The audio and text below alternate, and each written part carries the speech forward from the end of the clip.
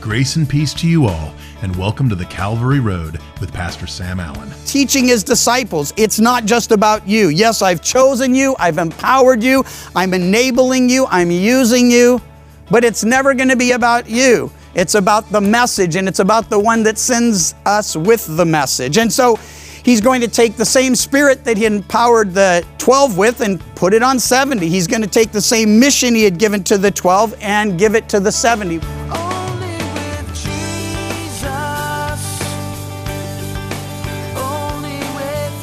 Today we have a new two-part study from Pastor Sam entitled The Lord of the Harvest. As we move into chapter 10 of the Gospel of Luke, we will start with the first 5 verses today, considering the sending out of the 70 disciples in groups of 2. So let's listen in. Luke chapter 10, we're looking at the first 24 verses. Title of our study, The Lord of the Harvest. Luke 10, The Lord of the Harvest.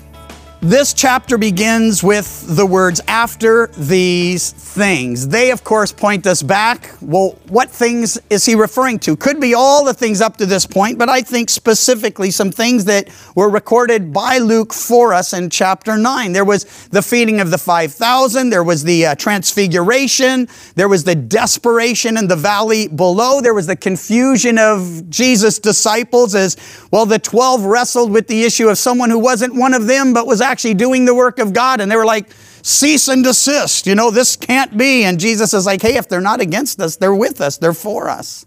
We also saw the confusion of James and John as they offered to go trump on the Samaritans and fire them for Jesus. And of course, he says, you don't know what spirit you're of.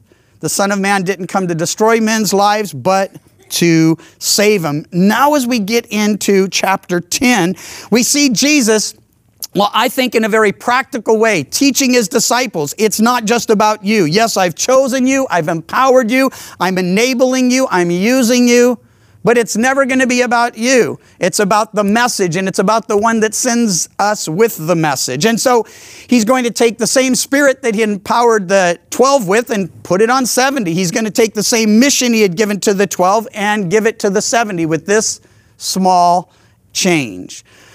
The 12 had primarily been ministering to their Jewish brethren. These were the folks that had the scriptures. They knew Messiah was coming. They had an expectation that the Lord would send a Savior. Now we're moving from the area of Capernaum in the north, the Sea of Galilee, down through Samaria toward Jerusalem. And as they're traveling, he's going to, well, we read it here. He appointed 70 others, verse 1, also sent them 2 by 2 before his face into every city and place where he himself was about to go. So get the picture. They're in the north. They're heading south. That means they're going through Samaria. Now, immediately we're confronted with something oh so practical. James and John aren't exactly the guys for this mission. They're the ones who already expressed their willingness to kill people for Jesus. And, you're not going to really see that t-shirt and have it approved by the Lord, And so Jesus says, in essence, hey, I've got others. I can use others. I do think it's important that as we look at the things he says to the 70, that we realize the 12 would have been right there. They would have been listening in. For sure, Peter, James, and John would have been privy to these conversations and this opportunity. So he appoints or ordains 70 others. It's essential that we get this.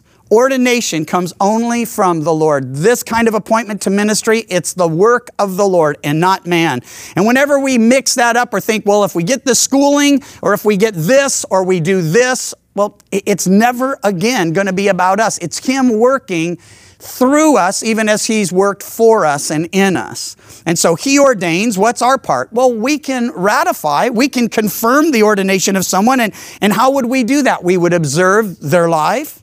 And we would say we see the godly character that's an essential for someone who represents the Lord. We see the faithfulness that he says is absolutely essential if we're going to represent the Lord. We see the fruit, love and joy and peace and long-suffering and kindness and goodness and self-control and such that will enable someone to rightly represent the Lord. So he ordains and we ratify. He calls and we say, hey, we see the calling. We see what the Lord's doing in your life. Well, something else they are going to be following in the footsteps of John the Baptist. His ministry, point people to Jesus, prepare people for the coming of Jesus. Before he even realized Jesus was the Christ, he was telling people to repent, side with God against yourself, confess you're a guilty sinner, and prepare for the coming of the Lord. Then John comes on the scene preaching, behold the Lamb of God that takes away the sin of the world. Now he's been imprisoned, ultimately beheaded. The 12 have gone out into the mission field, and Jesus looks and he says, I need to keep multiplying this.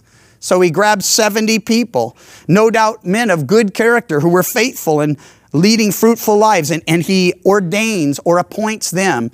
And he sends them out 2 by 2. This is oh so practical. I would encourage you, if you're serving the Lord and you're doing it in some area where you're doing it alone, to find someone to partner with. Why? Ecclesiastes says 2 are better than 1. Why? If you fall into a pit, the other's there to pick you up. And I want to tell you, in the midst of serving the Lord, there's a few pits. Wise man sees the pit and avoids it. I'm not always wise. I've been down a few times. And to have a partner alongside to say, hey, let me lift you back up. And so he sends them out 2 by 2. There's protection. There's accountability. I've noticed personally that I'm more focused if I'm on a missions trip. Well, I never go on a missions trip alone. I try to take as many people as I can when I do, but there have been times where I've traveled and met up with others. I just do better when I'm with someone else. My mind wanders. I'm a little bit beyond, well, I just thought I was spaced out. Now, if I were growing up in this generation, I'd be diagnosed with something. But, I mean, I sat in school and just drummed on my desk and looked at the clock and waited for the day to get over for, pretty much all of my school years. And I found out when I was in college, there were pianos in the piano room. And then I didn't even go to class. I just went and played piano. But my point is this: I do better with someone alongside, and you will too. So he puts them together 2 by 2, sends them to prepare people for his coming. And that's our mission today. We can actually point them back to the cross. These guys didn't have that advantage. We can say, not only is Messiah coming, Messiah came. He suffered and died for our sins. He was buried. He rose again. He's ascended into heaven. But this same Jesus is coming again. We saw it in our overview of Acts this past Wednesday night. Well, again, this is our mission. Prepare people for the coming of the Lord. He tells them, and he speaks to us, verse 2, the harvest truly is great, but the laborers are few. Therefore, pray the Lord of the harvest to send out laborers into his harvest. He tells them to pray. And I got to tell you, I have again seen when Jesus wants me to do something, or you to do something, or us to do something, he'll first move us to pray. And then he does something kind of unique. He tells them to pray that God would send workers into the harvest, because it was a great harvest. We'll talk about that. There was a great need for workers. But he says, start with prayer. Don't just go, pray. Pray for what? Specifically, that God would raise up others. He knew the 12 and the 70 wouldn't be sufficient. And I don't know if you're aware of this, because we do so many services, kind of is neat in a way, because it gives us a chance to gather in these smaller groups, and so it doesn't seem so huge and overwhelming. But there are hundreds of people that serve the Lord throughout the various, my 5 services a week. And in the midst of that, I was thinking, if every single person serving had one partner, and those two just prayed together regularly for the ministry they're engaged in, and prayed for God to raise up others for the ministry, how much more effective would we be? How much more directed would we be? Well, the harvest is great, he says. The laborers are few. That was true in that day. It's true in our day. There will always be a need for more, because there are so many lost and hurting people, and so many young in the Lord who need to be taught, who need an example, who need a big brother in the Lord. The other thing I've learned is that when the Lord moves me to pray, and I pray in accordance with his will, he always answers yes. I mean, if you're one of those people who wants to hear yes when you pray, pray what the Lord is moving on your heart to pray. He gives you the burden, you pray it, and then in their case, and I do appreciate this too, he sends them out in answer to their prayer. Have you noticed he does that as well? And it really makes my point. He gives you a burden, you begin to pray for people, and he says, I can use you to reach them. Oh, I don't know, Lord. We're so like Moses. I'm not really a talker, or I don't know if I could really do that. Or like Gideon, as the Lord appears to him and says, hey, mighty man of God. And he's looking around like, you talking to me? Because Gideon didn't see himself that way. And you don't need to see yourself as some super saint with super potential. You just need to know God is able to do exceedingly abundantly above all we ask or think. Well, this harvest he speaks of was going to be a spiritual harvest, but as he often did, he likens it to something they saw every year. They would have a great harvest. There would be a great festival to celebrate the harvest. It was called the Feast of Harvest. That makes sense to us. It was also, though, called the Feast of Weeks, or the feast, we know it as the Feast of Pentecost. And in Acts chapter 2, 3,000 people come to the Lord, added to this group of 120 that were meeting there in Jerusalem in an upper room. 3,000 people surrender their life to the Lord and trust their future eternally to Him. And they do it based on this simple proclamation that Jesus is the Christ, that He's the Son of God, that there is life and forgiveness in His name. He died for our sins. He was buried. He rose again. He offers us pardon and forgiveness of sin. Well, a harvest then in Israel always led to a great celebration. Of course, the day of Pentecost for the nation of Israel and for the church there in Jerusalem, a great celebration. But when we went through Luke in our survey, and we'll come up to it in a few weeks, Luke 15, we'll find that there's more joy in heaven over one sinner who repents than 99 just persons who need no repentance. There's a great celebration that takes place when one person surrenders their life to the Lord. So that we need to get the picture. Yes, the harvest is great, but it's not just a mob or a mass of people. It's individuals, your next door neighbor, sometimes the very people living in your house with you, those people at work or at school, or those people that live in the neighborhood, or that you buy your groceries from or interact with in some other way. The celebration would certainly come. And then Jesus gives us some insight into yet another harvest. This harvest brings separation. There's glory in it and joy, and there's also weeping and devastation. Why? He tells us the parable of the wheat and tares. It's in Matthew 13. You don't have to go to it, but the gist of it is this. He says that the kingdom of heaven is like a man who sowed good seed in his field, and then while men slept, his enemy came and sowed tares among the wheat. When the grain had sprouted and produced a crop, the tares also appeared. And the servants of the owner came and said, Sir, didn't you sow good seed in your field? How does it have tares? He said, An enemy has done this. And the servant said, Do you want us to go and gather them up? But he said, No, lest while you gather the tares up, you uproot the wheat with them.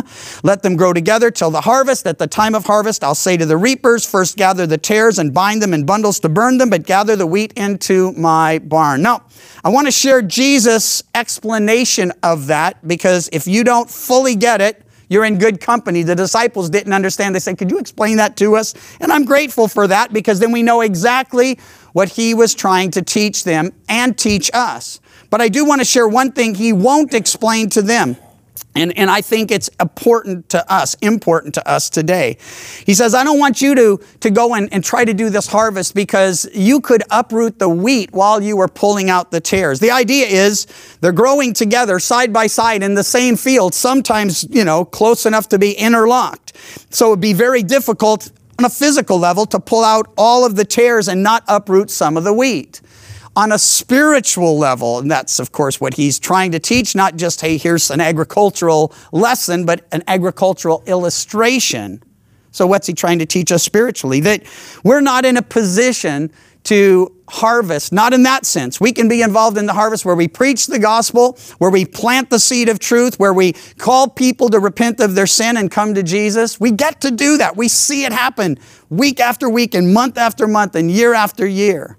But this particular harvest at the end of the age, well, that's when he says we don't want to get engaged in. And here's why. Again, we can't really tell the difference between someone who says they're a Christian and someone who really is a Christian. For that reason, if you tell me you're a Christian, I'll believe you. If you tell me you're a Christian and you're living in a way a Christian shouldn't, I'll confront you. I won't tell you you're not a Christian. I won't, because I can't know that. I can say your behavior or those attitudes or these words are inconsistent with the profession of faith. Does that mean the person who does things that aren't in accordance aren't Christians? Hey, again, we can't know that. And perhaps the clearest illustration of this is in the life of King David. You're familiar with him. He's most well known as a young man for standing up to and taking on Goliath. And listen, if you were hanging out with David in the days of Goliath, you'd say, there's God's man. He loves the Lord. He trusts the Lord. The Lord's using him mightily. For sure, he's a man after God's own heart. But what if you were hanging out with him in the days of Bathsheba? You'd be like, man, he's an adulterer. He had her husband murdered. There's no way this guy knows or loves the Lord. Well, that's, my problem, and yours as well. We see life in snapshots. We look at what's happening today or this week or this month. And we're not in a position to judge the heart. Only God can do that. And he doesn't just remember the past or see it accurately. He doesn't just see the present, but he knows the future. So my exhortation and encouragement to every one of you, be a part of that first harvest by planting the seed, by praying for the lost, by loving on people around you, by proclaiming the gospel, but let the rest of it be left to the Lord. Now listen to Jesus' explanation. He who sows the good seed is the Son of Man. So he says he's the one sowing the seed. The field is the world. The good seeds are the son of the kingdom, but the tares are the sons of the wicked one. What's this telling us? That God has planted us right where we're at. And the purpose of planting us in our neighborhood, in our job, at school, wherever we are, is that we could bear fruit for him. That we would grow up and mature and be used by him. So he says, the harvest is the end of the age. The reapers are the angels. Their tares are gathered and burned in the fire. So it will be at the end of the age. The Son of Man will send out his angels, and they will gather out of his kingdom all things that offend and those who practice lawlessness. Take note of that phrase, practice lawlessness. We'll come back to it. Casting them into the fire, a furnace of fire, there'll be wailing and gnashing of teeth, and the righteous will shine forth as the sun in the kingdom of their Father. He who has ears to hear, let him hear. So our Lord is saying that he has planted us, and the enemy has planted those around us that don't belong to him, that are tares. They act and speak and pretend to be something they're not. We'll come back to that. And of course, the exhortation in Scripture isn't try to figure out who's not real, but to make sure you're for real. Make your calling and election sure. Be sure you're in the faith. Well, verse 3, he tells these 70, go your way. Behold, I send you out as lambs among wolves. Now, this is perfectly fitting. He's the Lamb of God that takes away the sin of the world. It would make sense that we would go out if we're representing him as he came. And if you read through the passages in the Old Testament, especially in Isaiah, that speak to the reality of the Lamb, you'll see that, well, what you can see in nature is true of Jesus, that the Lamb came and was non-threatening, non-violent, non-intimidating, non-manipulative. You're never going to see a bunch of wolves saying, oh, look out, here comes the lambs. Or at least you're not supposed to see the wolves fearing the lambs. But, you know, there are some people training attack sheep out there, and they got the Lambo thing going, you know, and so James and John, don't they fit that description perfectly? Wouldn't they be too? That if you had to say, hey, these guys are all mixed up on it. And so what does Jesus do with them? He rebukes them, and then he instructs them. He gives them an example. Remember, these guys are headed, the 70, down into Samaritan territory. The very people James and John would have done in if they had the ability to.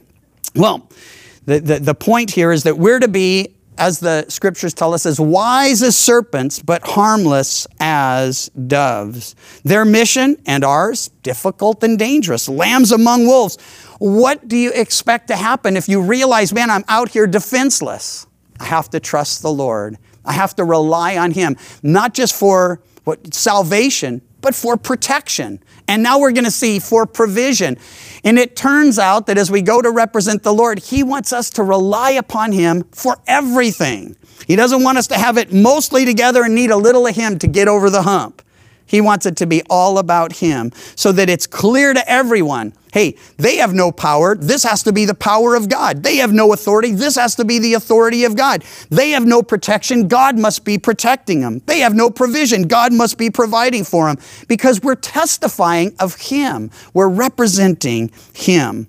So he goes on to say, carry neither money bag, knapsack, nor sandals, and greet no one along the road. He's simply telling them in verse 4 to travel light. This makes a lot of sense. If you don't have money, no one can rob you. If you don't have resources, well, you don't have to replenish them when they begin to run out. In other words, go out and trust me to provide for you. That's exactly what he's saying. Now, on a practical level, I've learned whether it's a missions trip or just a family trip, traveling light is definitely the way to go.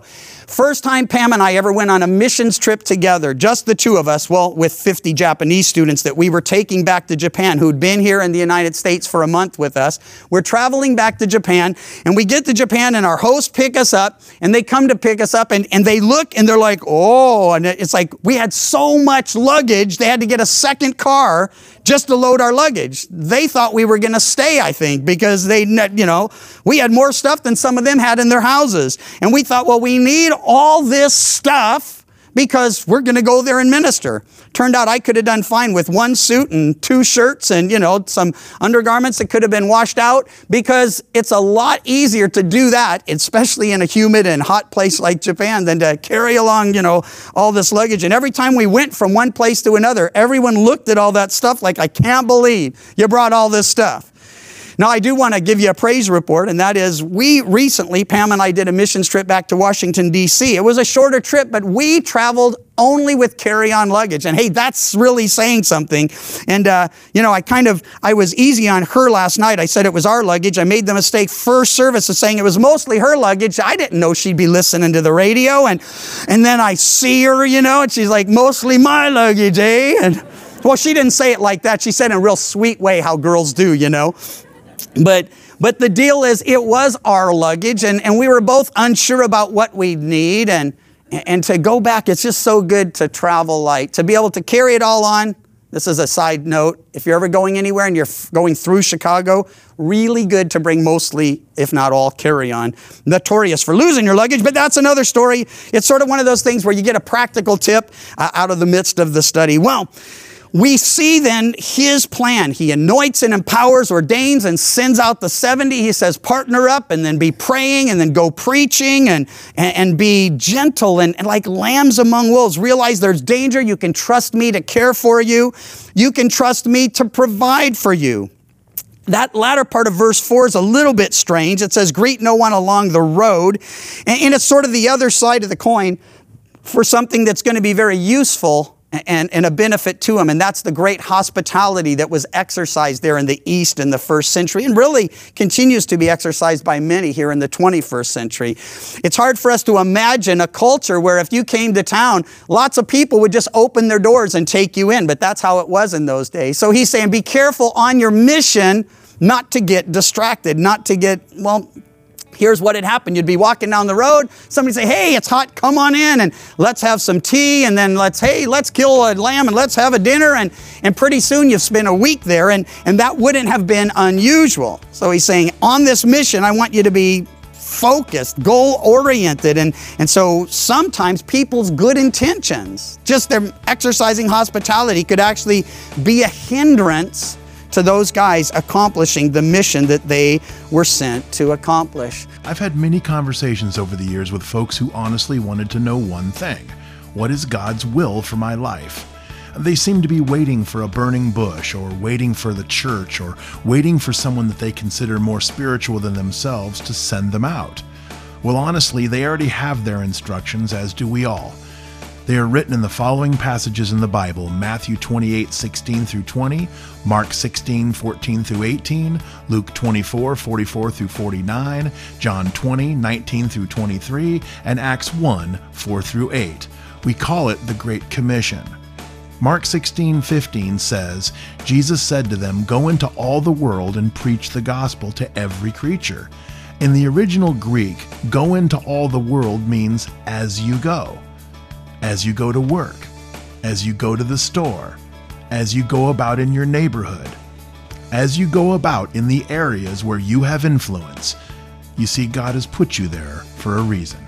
The Calvary Road is a ministry of Calvary Chapel Chico, and you can visit our website, ccchico.com, or download the CC Chico app to contact us and listen to other studies from Pastor Sam. You can also listen to The Calvary Road as a daily podcast by visiting thecalvaryroad.com. We'd love to hear from you, and until next time, may you find grace and peace as your journey takes you down the Calvary Road. And your grace